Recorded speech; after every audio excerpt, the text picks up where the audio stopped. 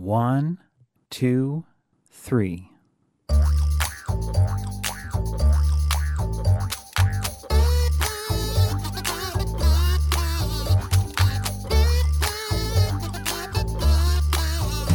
Welcome to Three Song Stories, the podcast that asks our guests to reflect on their lives through the lens of songs and then sit down and listen to them with us, while also acting like a major goofball along the way oftentimes. Thanks for listening. I'm Mike Canary. Our guest today is musician David Mayfield. David grew up playing bass and touring in a bus with his family's bluegrass band. He started collecting national awards while still a teen for his dexterity on guitar and mandolin. For a time, he was a backing player in his sister Jessica Lee Mayfield's band, including during their appearance on The Late Show with David Letterman. His bio says he oozes personality on stage. I can certainly vouch for that. He played with the bluegrass outfit Cadillac Sky, playing a bunch of shows with Mumford & Sons, and then started writing songs and recording his original material. Since then, he has toured almost nonstop as frontman of the David Mayfield Parade, releasing 3 albums over the years. He's also performed quite a bit with the Avett Brothers, who he calls friends. His 4th album, Boy Howdy, is just out. It started as a slow burn Kickstarter, which I was on, and he's been on my list of dream guests since launching this show 2 years ago. So here we go. Hey there, David. How you doing? I'm doing great, Mike. How are you? I am doing so good. So I have to ask, you're a musician. I've been told that, yes. It's early in the morning, relatively speaking. How much of a stretch was it for you to get here this early? Well, I'm normally up by 8:30, 9 o'clock at home. We did fly in from Akron, Ohio last night, so it was kind of a bit of a late night.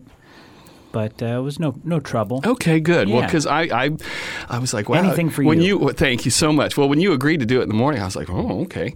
Okay, this is our first question typically, and I think for you it's probably a loaded question. What was the musical background of your childhood? Well, I grew up in a family bluegrass band. I was homeschooled, despite how normal and well-adjusted I appear.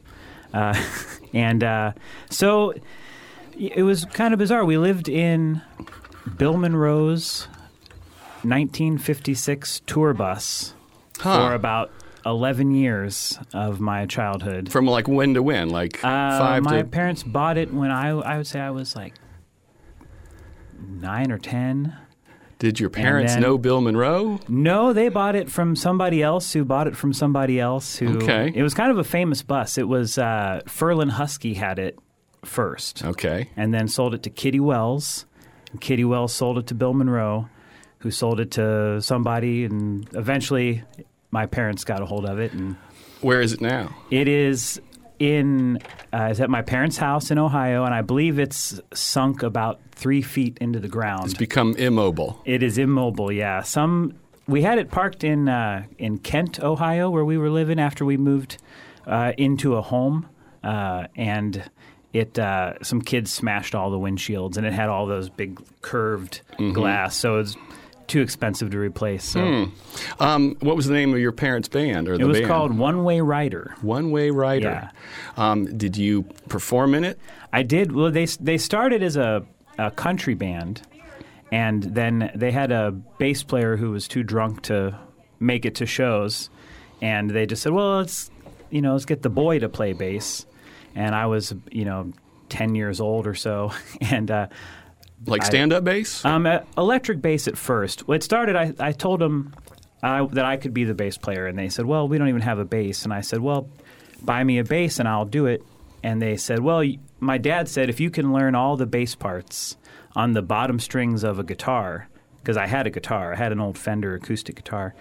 He said, "Then I'll buy you a bass." So I learned all of their songs, all these, Keith Whitley, Ricky Skaggs country songs that they were playing out at the bars. I learned them on the guitar, and he had no choice then but to buy me a little $100 bass, and I was in bars playing for line dances as a 12-year-old. Huh. What made him decide to, buy a house? Well, I think living in a bus... And it was you and your parents and your sister? My 2 sisters. 2 sisters, okay. Yeah. I think that sort of took its toll on the family. Well, I would think it would have. If it was going to take its toll, it may have taken it after 3 or 4 years. Yeah, I think it did. And they just weren't ready to admit that. What kind of music were you guys listening to? Or what kind of music were you listening to, too? Well, I was listening to – I've always loved bluegrass music, and that was kind of the first music I discovered as a kid. It's what my parents played. It's what my grandparents played. So it was always everywhere. You had to move a banjo or something if you wanted to sit down in our house or on the bus especially. But so bluegrass music, I did discover there was a thrift store close to our house when I was a little kid. I remember riding my bike there and I bought Bridge Over Troubled Water. Was that the Simon and Garfunkel? Was that a record? I bought it on vinyl, and I didn't know who they were. It looked interesting to me. And I remember bringing it home and listening to it, and I was so blown away because I'd only heard like Ralph Stanley and this really old bluegrass kind of stuff. So that was like your introduction to modern music. Yeah, and I thought I like discovered some secret thing. I remember my dad came home from work, and I was like, have you ever heard of Simon and Garfunkel? This is insane. And he's like, yeah, I've heard of them.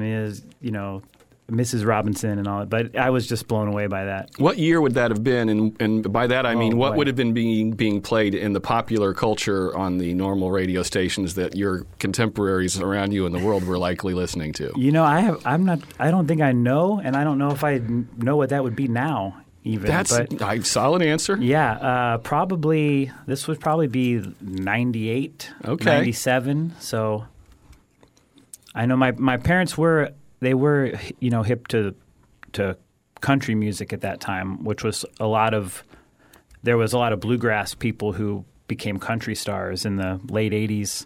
Keith Whitley, Ricky Skaggs, Marty Stewart. So we were following that. But as far as pop and rock music, I have no idea. So what about were they at all into the classic stuff of the 60s and the 70s and the Beatles and Rolling Stones? Not at all. No. So you lived a disconnected from that stuff life. Oh yeah, my dad would. I think he would get mad if he caught me listening to the Beatles. So you said you had a guitar, then you played bass. When did the mandolin come along? Well, my mom played mandolin. So there was always one laying around, and I would pick it up and mess with it a little bit. And probably when I was about 14 or so, I got serious about it and just fell in love with the mandolin. What do you consider your favorite instrument to play these days? I'm having a lot of fun playing the mandolin. I sort of took, as my band started to take off about 10 years ago now, I was playing guitar all the time just because it's kind of what you're told you're supposed to play as a band. You're the front man, yeah. You play the guitar, right. But I've had a lot of fun picking the mandolin back up. If I say early musical memory that you can recall, what pops into your head? Early musical memory.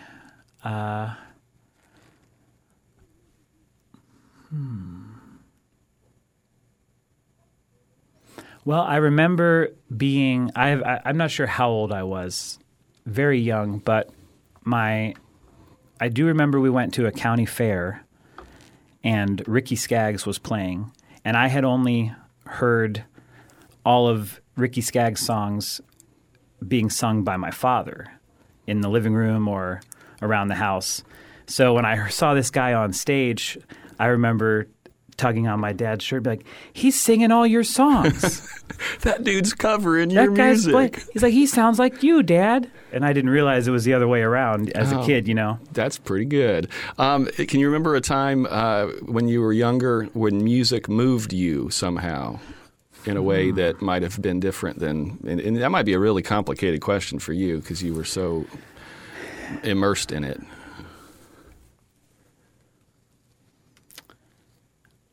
Early.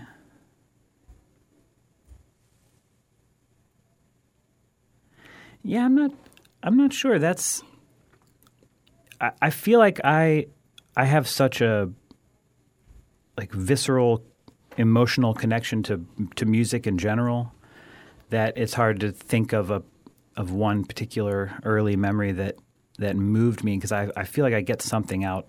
I'm moved in some way. Even as a kid, I can remember having, putting on headphones or laying on my belly in front of the record player and staring at the jacket and just getting lost in that world, especially, it was living on a bus with your whole family, homeschooled.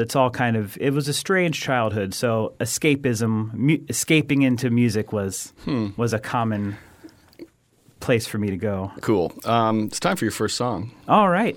It's Highway 52.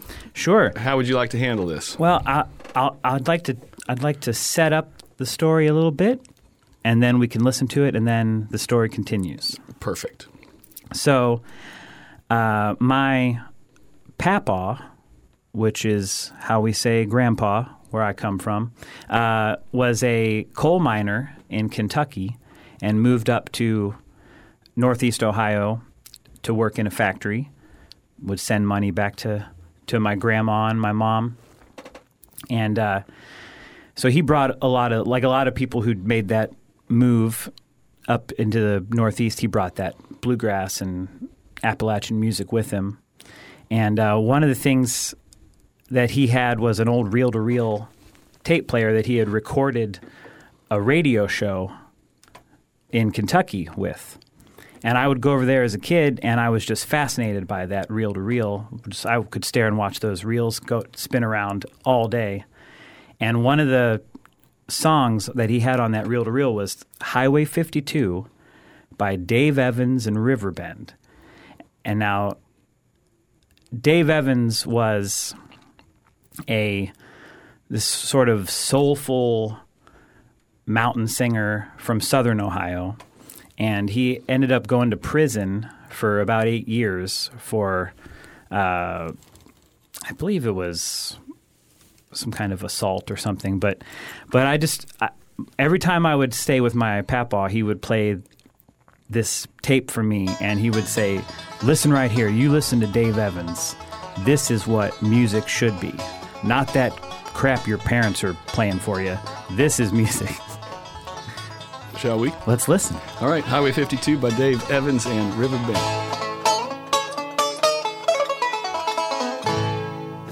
So where's that one take you? Well, I don't think I've listened to that all the way through in at least 10 years.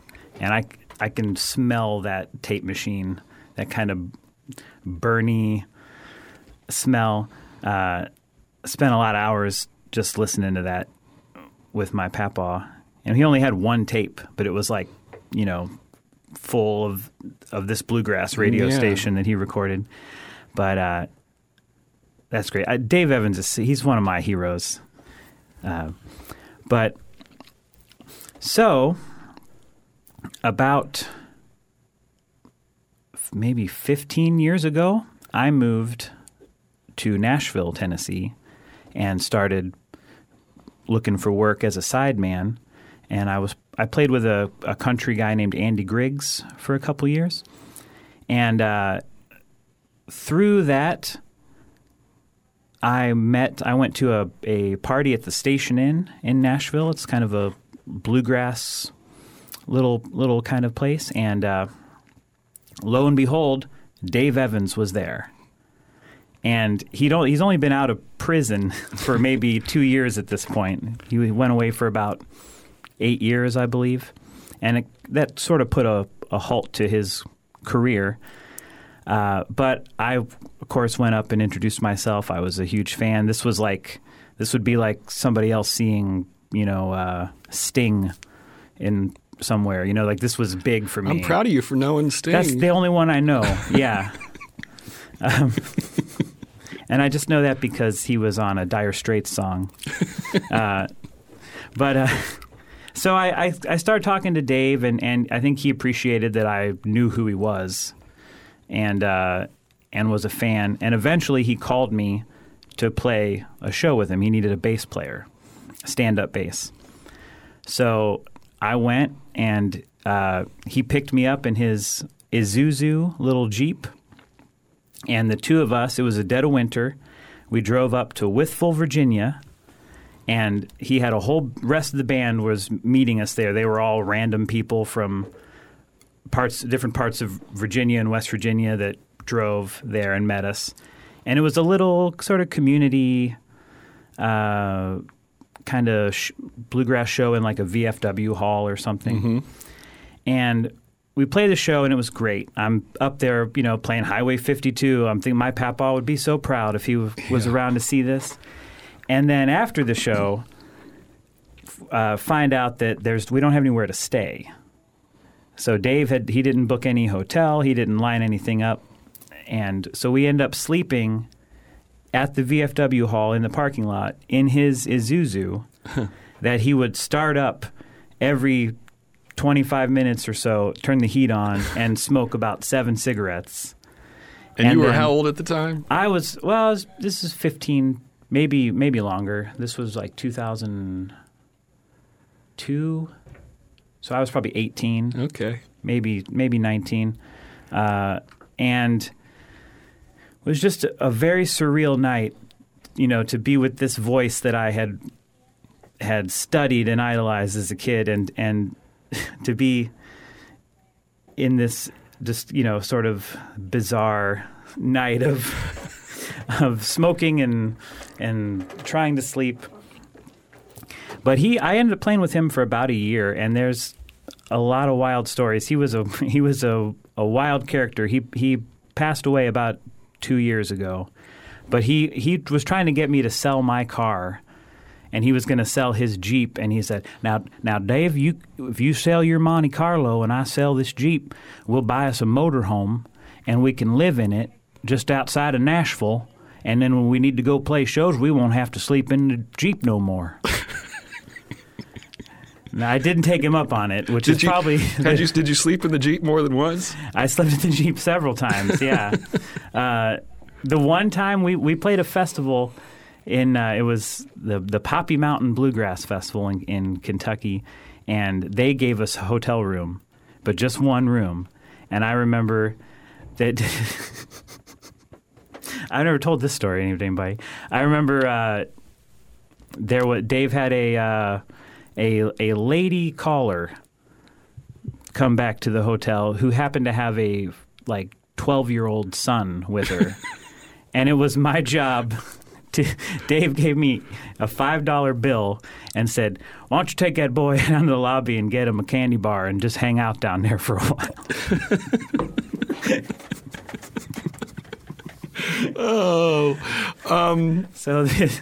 That's a good story. He was a bluegrass playboy. Did your grandfather live long enough to know that you were playing with him? He did not. He never did. But I think he would have been probably blown away by that. That tape that he made, was that just like his little piece of home, or was that just... Yeah, I think he listened to it until I think he taped it back together several times because it would get worn out and snap, and then he'd just tape it back together, and so there'd be a little skip in a certain song or a place. But do you ever cover Highway 52? It's something I'll do at like a jam session or back like porch after show thing or something like that. Where does music fit into your life in terms of listening to it while you guys are touring around or when you're at home? Not not you're making it, you're consuming it. Right. Well, we tend to listen to a lot of podcasts. Oh yeah. On the road. I think that's nice with a band because it's like everyone has such different musical tastes. We will listen to music together a lot, but sometimes it's nice since we are making it and music is our whole lives. It's nice to step out of that. But I listen to music at home constantly. I've got a turntable set up, and I love country, bluegrass, and Dire Straits. Right, Dire Straits. I mean, my palette is a little it's a little more expanded now, but I definitely, yeah. What are a couple of the podcasts you guys listen to when you're on the road? We listen to, let me think. I've just started listening to, what's it called? Hold on. Leave this in. Don't edit this out. You're definitely. Fear not. This is gold. What is this thing called? I listen to it every day almost. It's John Hodgman's Fake Court podcast. That's great. Do you know what that's called? I know it. I know. So here's real quick while Richard's looking up the title of it for you. So John, Yes. that's part of Look that up. that's part of the Maximum Fun network. Yeah. Which is Jesse Thorne, who Right. does Bullseye, who did this show from his Really? studio, and he was our first remote connection. Wow. So I think it's just called He's Judge got a beard John like you. Hodgman. Yeah, Judge John Hodgman. I think Yeah. you're right. Yeah, I love that show because it's like a Judge Judy kind of setup, but they take it very seriously, and it's all just none of it matters. It's like my roommate he wants to let all the dishes pile up and then do them all at once, and I want them to do them when they're done. And they talk about that for an hour. yeah. And it's a great way to just kind of. Do you guys, when you listen as a band, do you put it over are you all traveling together, and so you have to decide? Does everybody get to pick one? You rotate through them, or Yeah, we will listen to on the speakers in the van. We've all been, everyone in my band right now. We've all been in other bands in the past where it's like earbuds in, and you don't make eye contact until showtime. And I'm lucky now that I'm really good friends with everyone in the band, and we kind of have similar tastes. So we'll listen to a lot of the same stuff. Gotcha. Okay, I want an arc from. I saw you play as David Mayfield Parade at the Alliance for the Arts in Fort Myers 5, 6, 7 years ago, something like that. You were, like you said at the time, you were playing guitar, and it wasn't. I wouldn't characterize that as bluegrass. There may be some elements of bluegrass, and then. When I saw your Kickstarter for your most recent album came out, I put in the money. Oh, by the way, here. Ooh, there it is. There it is. It took a while. It did. It took a while, and it came in, and it's just a white CD case with just all caps. I supported David Mayfield on Kickstarter. I waited literally forever, and all I got was this lousy bluegrass album. I'm not necessarily a big bluegrass fan, but I put this in, and I mean, if nothing else, the musicianship is just completely prodigious. It was just like, holy shit, what am I listening to here? Go on. I want the arc from you guys playing as more of a folky, kind of rocky, kind of country fusion thing to this. Do you have a new band now? Is it mostly a new band? Is it all a new band? It's an all-new lineup. Tell us how we got there. Sure. I got completely burned out and hated music and my life and everything. I was playing about that time when you saw me. Probably I was playing. I think one year I did 240 some shows, but over 200 shows a year, and it just I lived in a 15 passenger van with a bunch of people who hated me because I was awful, and it's sort of I didn't enjoy it anymore. And I had a manager at the time who was – I remember very clearly him saying, "You're not bluegrass. I don't want to hear that word.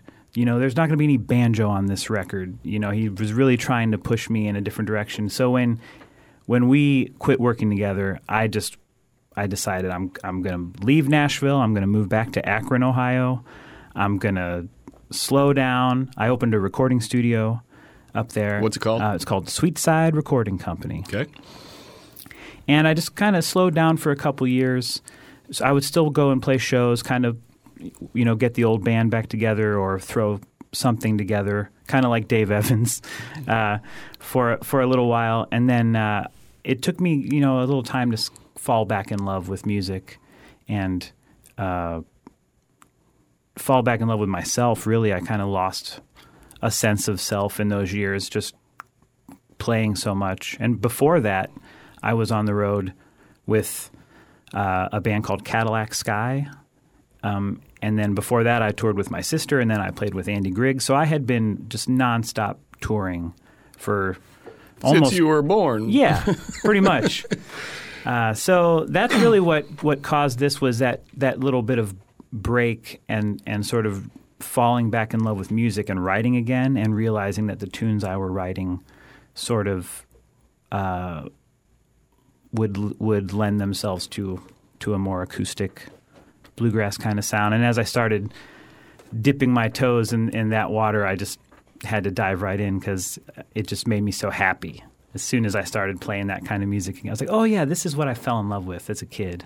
So where'd you find the people you're playing on this with? Mostly Tinder. They're all people that I've met along the way. Mm-hmm. You know, there's a. They're not all in Akron, though, right? No. Most of them are They seem out like there they're touring and doing their own things. Are they all in their own independent projects then too? Yeah, pretty much. On the record, most of them are. Some of the musicians play in the Del McCurry band and, are in other bands. I noticed one of the vocal credits on this is Scott Avett. Where does he fit in? I listened to it. I'm like, there's that one point where there's like this real low voice underneath that kind of trails along.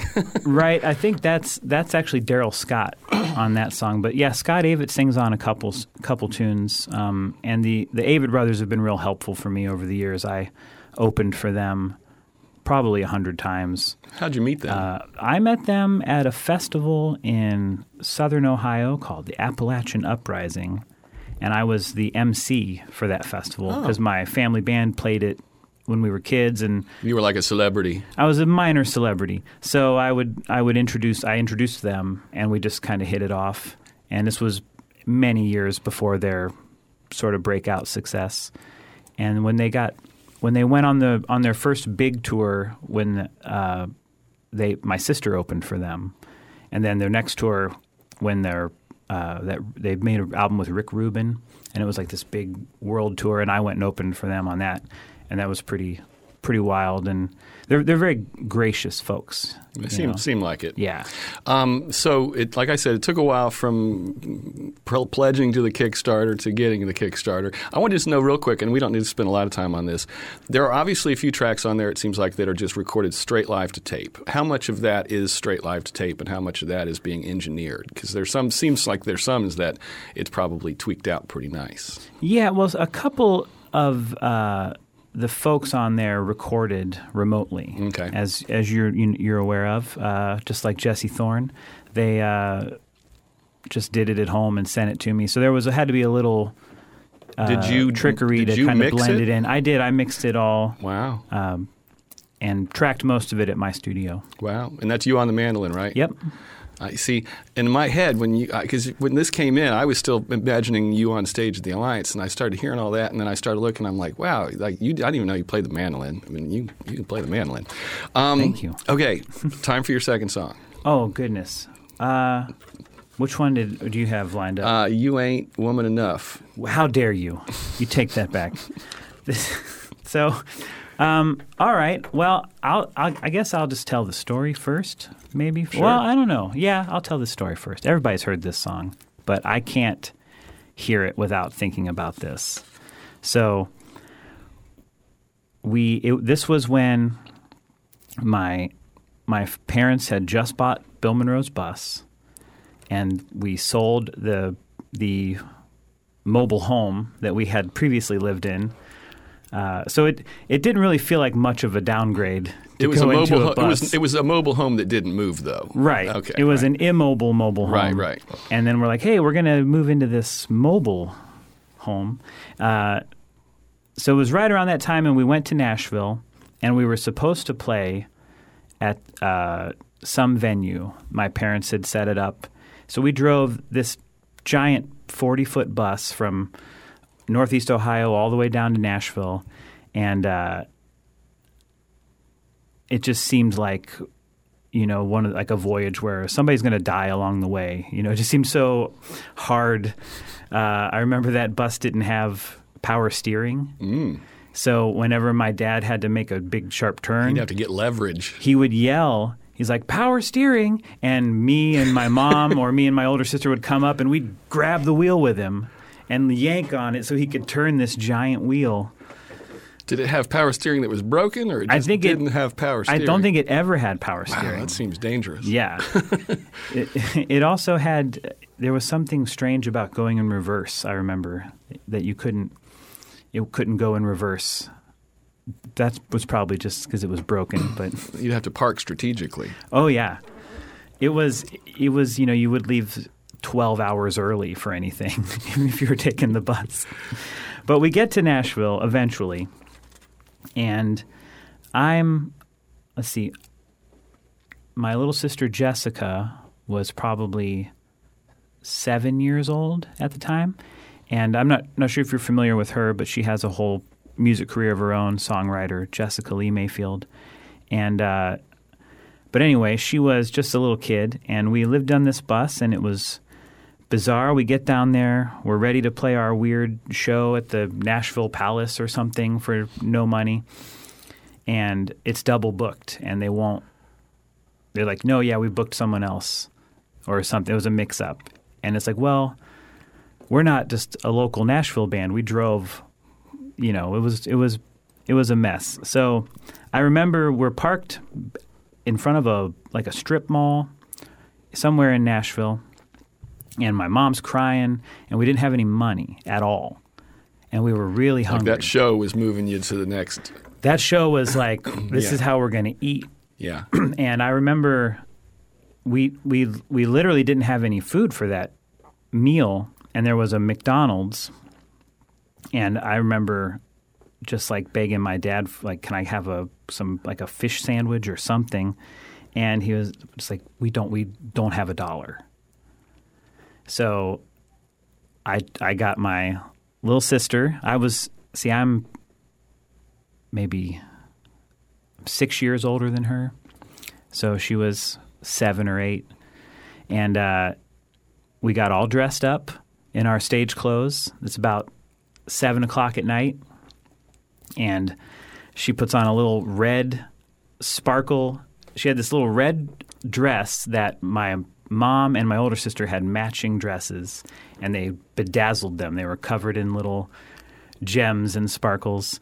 And I had black jeans, a black shirt, and a brown belt with a giant belt buckle that said Bluegrass on it, and a little red bow tie and red suspenders. And my dad would wear the same outfit. And that's what we wore on stage.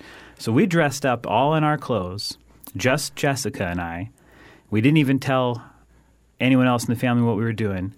And they would bring buses in to Opryland, because this strip mall was over by Opryland. So they would bring busloads of people in, and they would get out to go into Opryland. So I took a guitar, and we stood right there where the bus would let people out. And as soon as they got off the bus, Jessica only could sing lead on one song. And we would just play that song as, all these tourists were getting off the bus, and they would put money in our open case. And we did that the first bus, and then we waited, an hour until the next bus came, and we just played the same song over and over again. We did it maybe 2 or 3 times, and I think we made $100 that night. Wow. And then you went back, and what'd your parents think? They were really impressed. Yeah? Yeah, I earned a little respect, I think. We both did that night. What'd you get from McDonald's? I think I got 2 fish sandwiches and who knows what else. I earned it, though. Hot apple pie. You want to listen to it? I'd love to. All right, this is You Ain't Woman Enough by Loretta Lynn, originally from her 1966 album of the same name. Yeah, picture a 6-year-old or 7-year-old girl singing this, too. No, you ain't woman enough to take my man. That's like the opposite of Jolene. Right. It's like the nega Jolene. Right.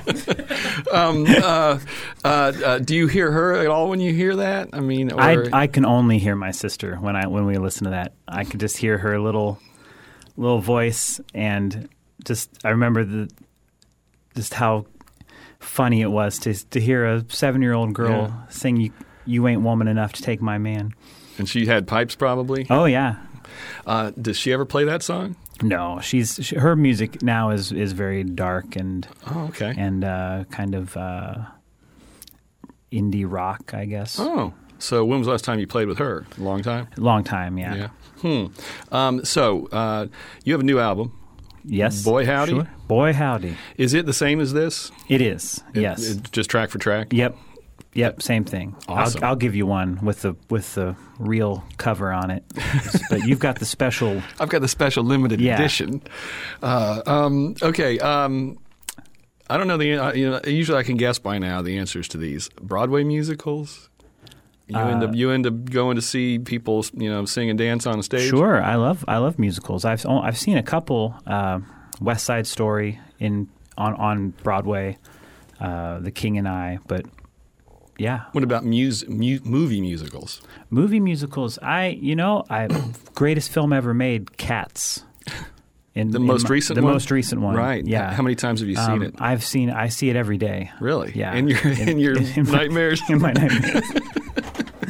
Seriously, yeah. though, did you see it? I did not. No. Oh, okay. My daughter saw it. She's like 14, and she came out with her friend, and she was just like, what the fuck? So even if a 14-year-old who does musical theater. Wow. Yeah. Yeah, knocked her off. What about concerts? Do you ever spend time going to other people's concerts? I try to. It's tough because it's right when I'm working most of the time. Right. So it's tough to find a Friday or Saturday night. But there's in Akron in Northeast Ohio in general there's a great music scene, and you get pretty lucky and can find a great songwriter or a fun Zydeco band or something on a Thursday night. You had mentioned earlier that maybe your musical tastes these days have broadened out just a little bit. Are there any contemporaneous bands that you listen to? Like anything that's out there, modern, releasing new music, not in the bluegrass world? I think what I've been enjoying recently. You familiar with My Morning Jacket? Richard is. I am. That's some, Yeah, yeah. it is. They are. Yeah, they're. I do most of the hosting, but they know mostly about music. All right, I'm going to turn my chair around then because you're useless. I like their most recent record. I've been digging a lot, and also, I feel like Lizzo might be my spirit animal, so I've been listening to her a lot. Like Lizzo's everyone's spirit animal nowadays. I think so. Yeah, I think that's fair. Do you have any TV theme songs committed to memory that you could sing for and or with us right now? Oh, TV theme songs. You probably didn't catch a lot of TV growing up. Not really. Yeah, I probably don't have any TV theme songs. But why don't you guys go ahead? Sorry, what? He wants us to sing one for him. Yeah, I'll chime in. I'll be like the hype man. Let's just go to the friggin' Munsters or something. Let's see. Munsters, that could work. My go-to. Addams Family. I mean, that's one that I think we all know. All right, hold on. Yeah, You know the Addams Family? Well, I'm just gonna be like Carol, guess the what you want? Flava Flav. Oh, he's You'll be going to the- be a hype man in Yeah. the middle of a song? Right. Good, Yeah. good. Bring this up. You better make This spooky is cool nice. noises, though. Are you familiar with the Addams Family as a I think, general, meme in our Yeah, they culture? used to play a lot of the same bluegrass festivals as Yes. My Family Band. So, or we might be talking about a different Addams. Probably so. All right, hold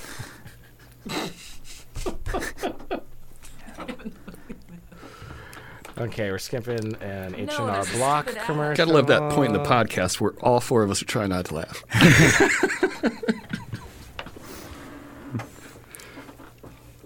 All right, I assume it's going to... Oh, right. Tara, you're going to be our lead, okay? Terry, you're going to be the lead. I can't even hear it. You're gonna hear it in a second. You're gonna hear it in a second. Yeah, pipe it in there so Put she that. can hear it. I don't hear any snaps or anything in there, guys. Okay, there we go.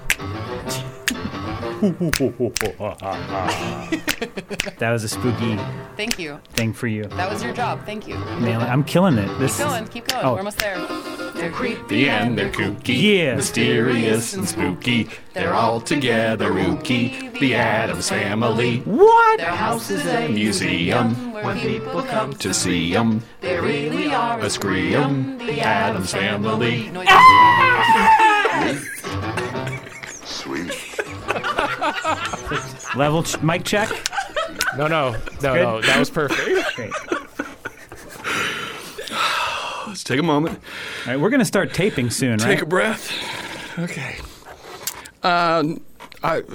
Normally I'm going to ask about dancing, but I've seen you dance. You're a dancer, right? You do not have the fear. I do not. I am very. We have I'm- people coming in worrying about us because of your scream. Just checking to make all sure right. everything's okay in here. Everything's That's fine. all. Yeah. She came Can down you the send hall because help? She thought someone was hurt. Just wanted to make sure everyone's okay. Okay, back to dancing. Yeah, I'm happy to dance on this podcast for you guys. Oh, Tara, you'd you like- want to start filming? Oh no, I'm just gonna. It's just audio only.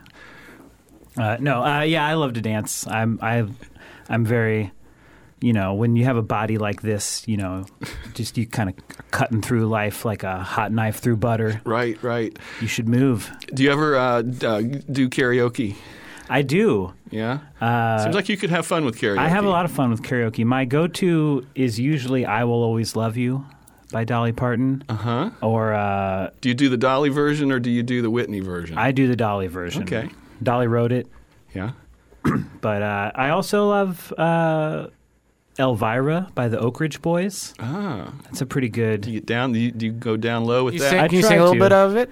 Eyes that look like heaven, lips like cherry wine. That girl can sure enough make my little light shine all the time. And then it's got, the Harry, the caller in question. Are you single for the ladies out there who want to know? Giddy up, oh, bop, oh, bop, mow, mow. That's a pretty good one. That was pretty For good. karaoke. For karaoke, yeah. Okay, it is time for your third song. All right. So when you asked me to do this, you didn't tell me what the topic of the show was at first. Right. And then you remembered that and you said, hey, make sure you want to do it before. Now that you've said yes, this is what we're Right. asking. Yeah.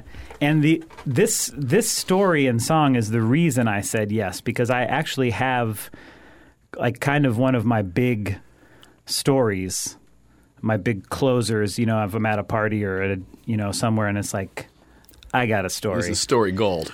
It's like my story. Right. And it involves a song. So I was like, I got to do this. And then, I'll figure out the other two. It won't be hard. I got a plane ride to Fort Myers to think it over. But this song, I guess I'll tell the story first. And then we'll listen to the song. Sounds good. Because that's sort of how it goes down. But I was lucky enough this was 2004, to go to Thailand and Cambodia with a magician who was sort of independently wealthy, kind of a decent magician, but he really loved performing. And he started this nonprofit where he would take performers to third world countries and we would perform at schools and orphanages. So I'm just 21. Are you opening for him? Is he? So How does it work? We're doing it together. All I brought with me was a mandolin, and I would play. Oh, okay. So I would, if we were at a school or an orphanage, I would come out and maybe I would sing a simple "You Are My Sunshine" or something, and kind of teach them to sing because they all would learn English in schools in Thailand and Cambodia. So then we could kind of talk about metaphors and get them to sing the song. And then when he would come out and do his magic, I would play like instrumental magic Like music. accentuating. Yeah, I was his Vanna White, his or his gorgeous assistant, which is why I feel like I'm your gorgeous assistant right now. Do you need anything, Mike? Just keep talking. All right, great. This is podcast gold. So let's see. He was So we're doing this tour, and it's great. I grew up on a bus, homeschooled. This is total culture shock to me. Just eating different kinds of food and talking to different people and seeing different ways of life. It really blew my mind. Also, I was not used to the food there. As a homeschool bluegrass boy, I ate a lot of baked beans and meat and three kind of food. Mm-hmm. So this was a whole new palate experience for me, and I wasn't it wasn't sitting well with me. Roger. If you get Roger. what I'm trying to say here. So we were staying. We performed at a school in Mukdahan, Thailand, which is northern Thailand, and we were staying with at the house of the principal of the school, and it's one of these houses that's up on like 10-foot high stilts because it would flood in the monsoon season. And there's several of these little houses in this village, and then in the center of the village is a little bathroom hut with a hole, squat toilet dug out in it. And so it's after the performance. We've eaten. We've all had a wonderful time. We're staying at this house, and I'm sleeping on a cot, kind of like a futon mattress on the floor, and there's about 5 big husky dogs sleeping in there with me because they just had a lot of dogs at this house. And I was like, all right, I like dogs. And I remember about 2 or 3 o'clock in the morning, whatever I had eaten that was not USDA choice beef was ready to make its exodus in a big bad way. And I was just sweating profusely, kind of freaking out. And I had to make my way to that squatty potty there. Not a squatty potty, but squat toilet. And didn't have this is before smartphones with flashlights. I didn't have a flashlight.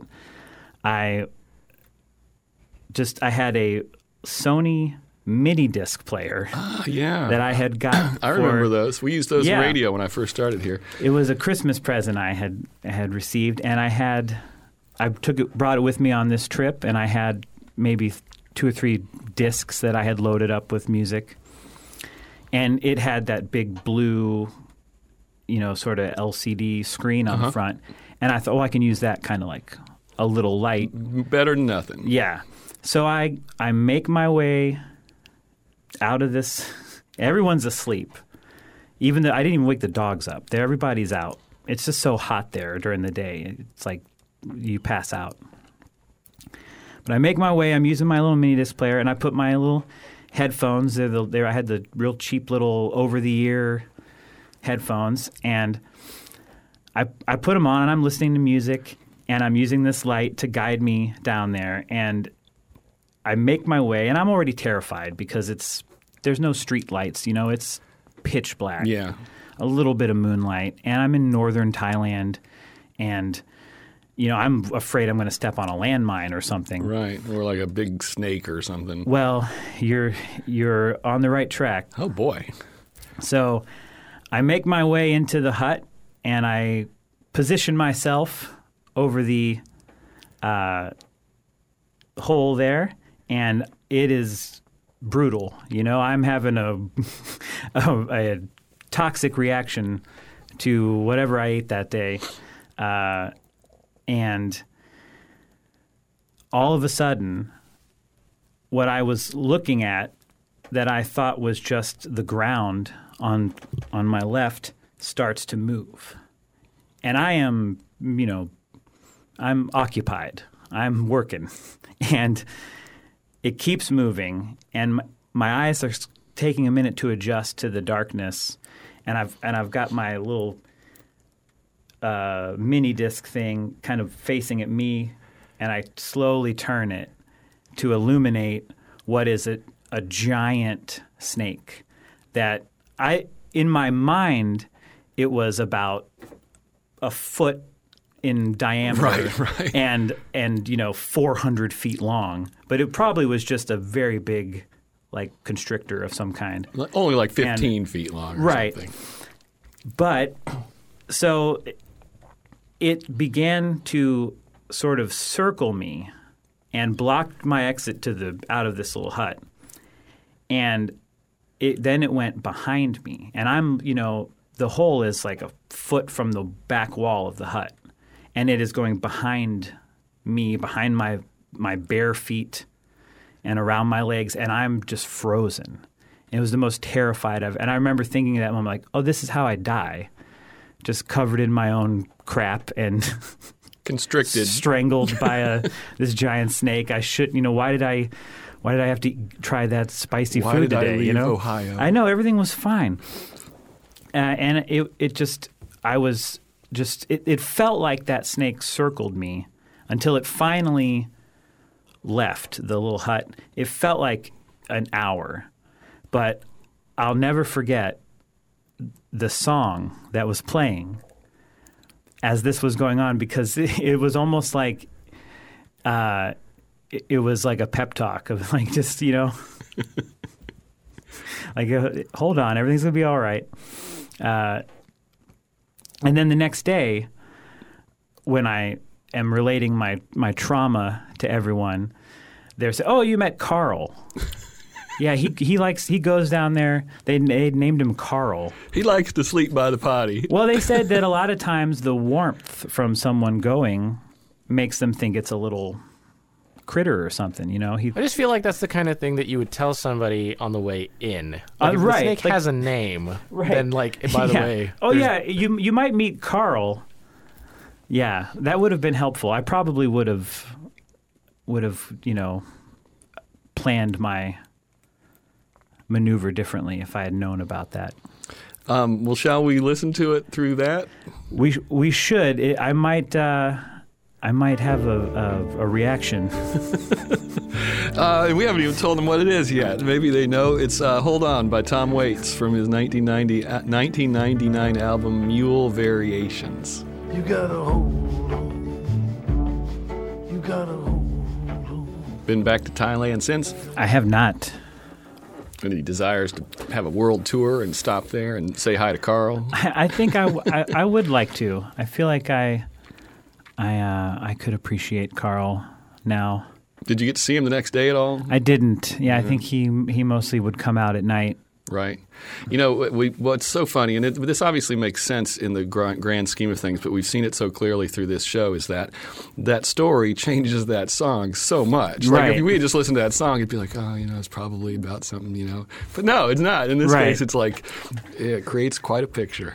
Sure, and I had a very what I called a very rational fear of snakes for many years after that, where I couldn't even go. I couldn't go to a rainforest cafe because of the animatronic snake. I was just it's like no. But I've faced those fears, and I've actually held a snake since then. So I think I've gotten over that. But it was pretty terrifying. We've done 100 episodes. That's 300 song stories.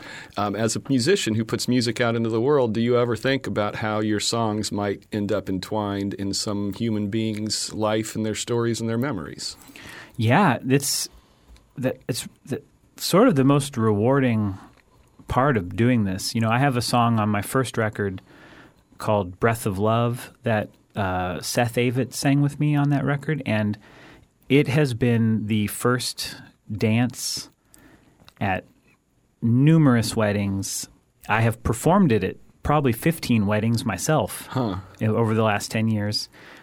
People come to shows with lyrics from that song tattooed on their body, and they'll tell me this story about how they met their significant other at a concert, and how this song, one guy made some elaborate Valentine's card where he mailed his sweetheart lyrics one word at a time of this song. So it's interesting when something becomes bigger than just me and what I intended for it. And the cool thing also about what we're doing that we've learned and have heard from people, and we're experiencing it ourselves, is doing this show and putting it out into the world. It creates new little nodes where now somebody will hear that Tom Waits song 3 years from now, and part of them will be in a house in Thailand with David Mayfield. Oh, that makes me so happy.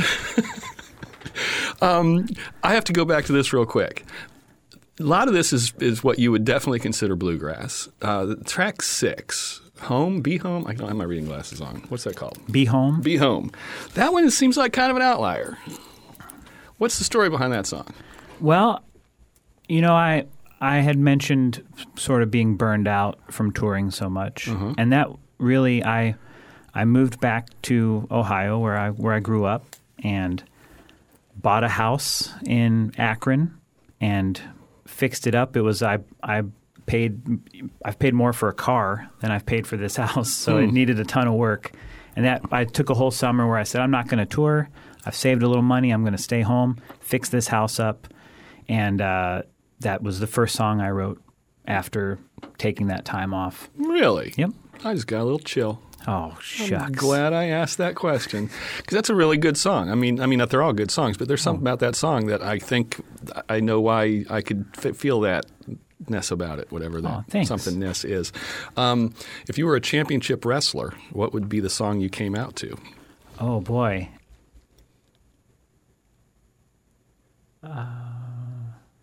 If I was a championship wrestler, I would walk out to Bye Bye Bye by NSYNC. I like the way you said it. Yeah. I like the way you say NSYNC too. NSYNC. I think that's NSYNC. I can't tell if you're joking. I think that's how it's pronounced. How many instruments do you play now? Like that you Usually would perform one on at stage? one at a time. But like, what's your repertoire? Well, at a live show, typically I'll play guitar and mandolin, and I'll play upright on a couple songs because my bass player is a fantastic guitar player as well. But just going to be playing guitar tonight since we flew in. Didn't want to bring all the... You're not playing the mandolin tonight? Not tonight. Nope, just the guitar. We'll have guitar, fiddle, stand-up bass, and banjo. If you could learn another instrument and add it to your repertoire, like Matrix style, like you just have to pick one and then there it Download is. it? Yeah. It would have to be some kind of horn, like a saxophone or a trumpet. I love how similar to the human voice they are with the way you can slide around and bend pitch and stuff, Mm-hmm. Do you have a favorite band of all time? Favorite band of all time? That's a tough one. I don't think I could pick a favorite band. Do you have a band that you've spent the most time listening to, if you added it all up somehow magically? Well, that would probably be a band called Doyle Lawson and Quicksilver. Okay. That's a bluegrass band that I was obsessed with. They've been around since the 70s, and before that, Doyle Lawson was in the Country Gentlemen, which is a popular bluegrass band. But yeah, I mean, as a kid, I didn't go to school, so I had lots of free time to just listen to tons and tons of music, but it was only the music that my parents had. Right. So a lot of old country and bluegrass sort of stuff. What's the Cave Twins? Cave Twins is a duo that I have with a songwriter named Abby Rose. We put our album out in March of 2019, and it's all tunes where I write the lyrics and Abby writes the melodies. So it's sort of kind of quirky, kind of like it could be in a Zach Braff movie, right? Sort of vibe, Do you do any touring with that? Yeah, we toured quite a bit when that record came out. West Coast, East Coast, played a bunch of shows. Got to open for some fun bands: Josh Ritter, Carbon Leaf, and so that's been fun. But we're kind of taking a little slow down for me to put this bluegrass record out. And it's funny. My daughter, when I put this in, she's like, "Come on, Dad, too much banjo," But then when I put that one in, because you sent that along with the Kickstarter, she was like, "Oh," she's like a 14-and-a-half-year-old theater kid. That's right up her alley. Yeah. What would your 14-year-old self think of who you are today? Yeah, I think about that sometimes. I have, I've struggled a lot especially in the last 10 years with depression and mental illness and sort of like through therapy and started to figure out who I am and find myself and to sort of be grateful for what I have, and I think about that when I think about myself, like 14-year-old me. When I was 14, I had already produced 2 albums for my family band and an album for the 50-year-old songwriter who lived in the camper across from us. So I had a little 4-track cassette recorder. I loved recording. It was my dream. I never wanted to be a singer or a front person of a band. I always wanted to have my own recording studio. I used to draw floor plans as a kid of like, here's where the control room will be, and this will be a vocal booth. And I would watch all the behind the scenes of making albums. So, and now I do own my own studio up in Ohio, and I get to I got bands on Monday coming in, and I'll work on 3 or 4 albums this month, and it's just so rewarding and so exciting to think, like, if I could tell 14-year-old me, like, you're going to own your own studio someday and get to do this for a living, I would be blown away. There's going to be computers involved with all of it. Yeah, you're not going to need this tape machine anymore. Oh, that's cool. Do you have any songs that you'll avoid listening to because of the memory they attach? Oh, sure.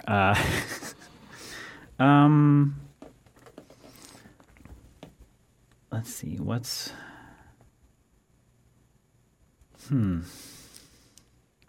Pass. Okay, fair enough. I have a follow-up to that pass. That was only 3 minutes you said there. No, I'm kidding. Is that a pass because you can't think of one, or is that a pass because it's yes but also pass? Pass. Okay. No, yeah.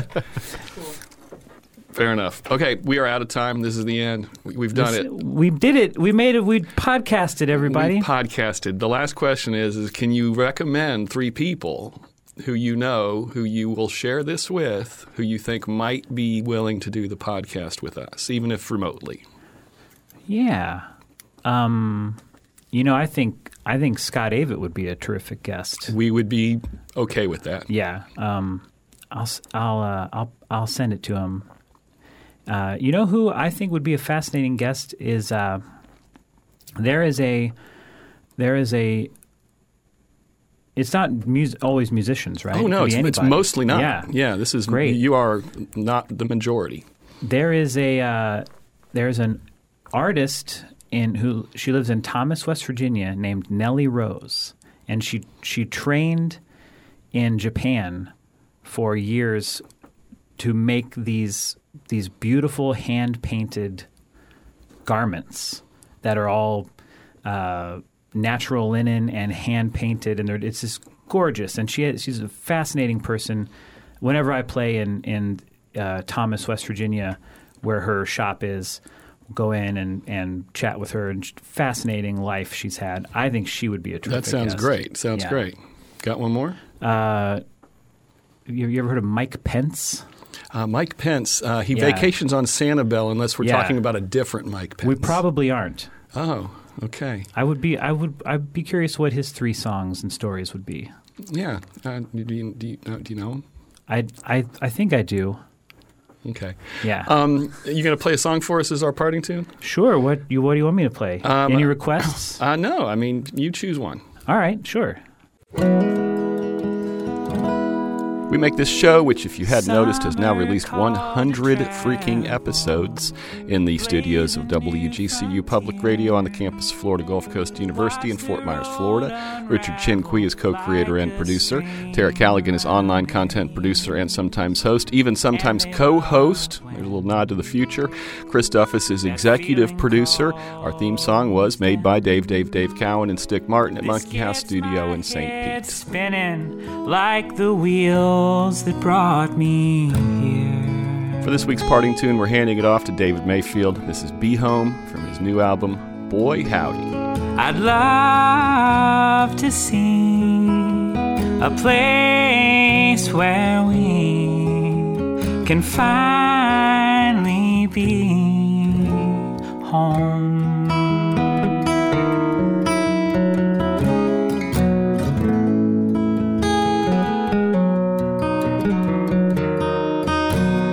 Home is where the heart is, and good things never last.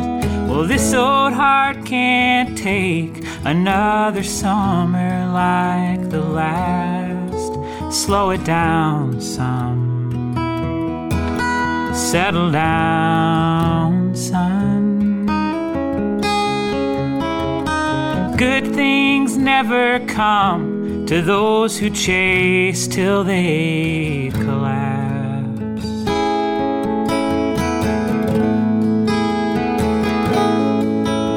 And I'd love to see a place where we can finally be home.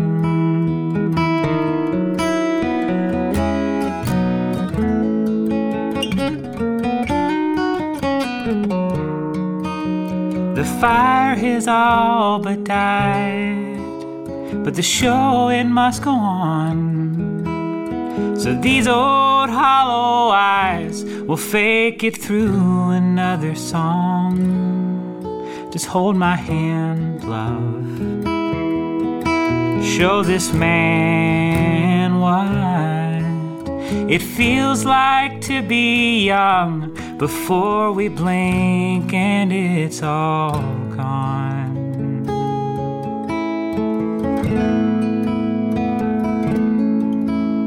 I'd love to see a place where we can finally be home.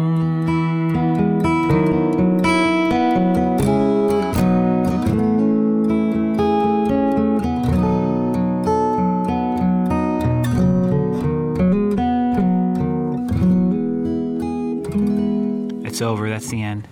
Nailed it. Next time on 3 Song Stories. Do you leave on the radio either with NPR or music or something for your cats when you're not home? Or maybe the TV? Sometimes. I will tell you what I have. I have a CD called Music for Cats. Okay. And it's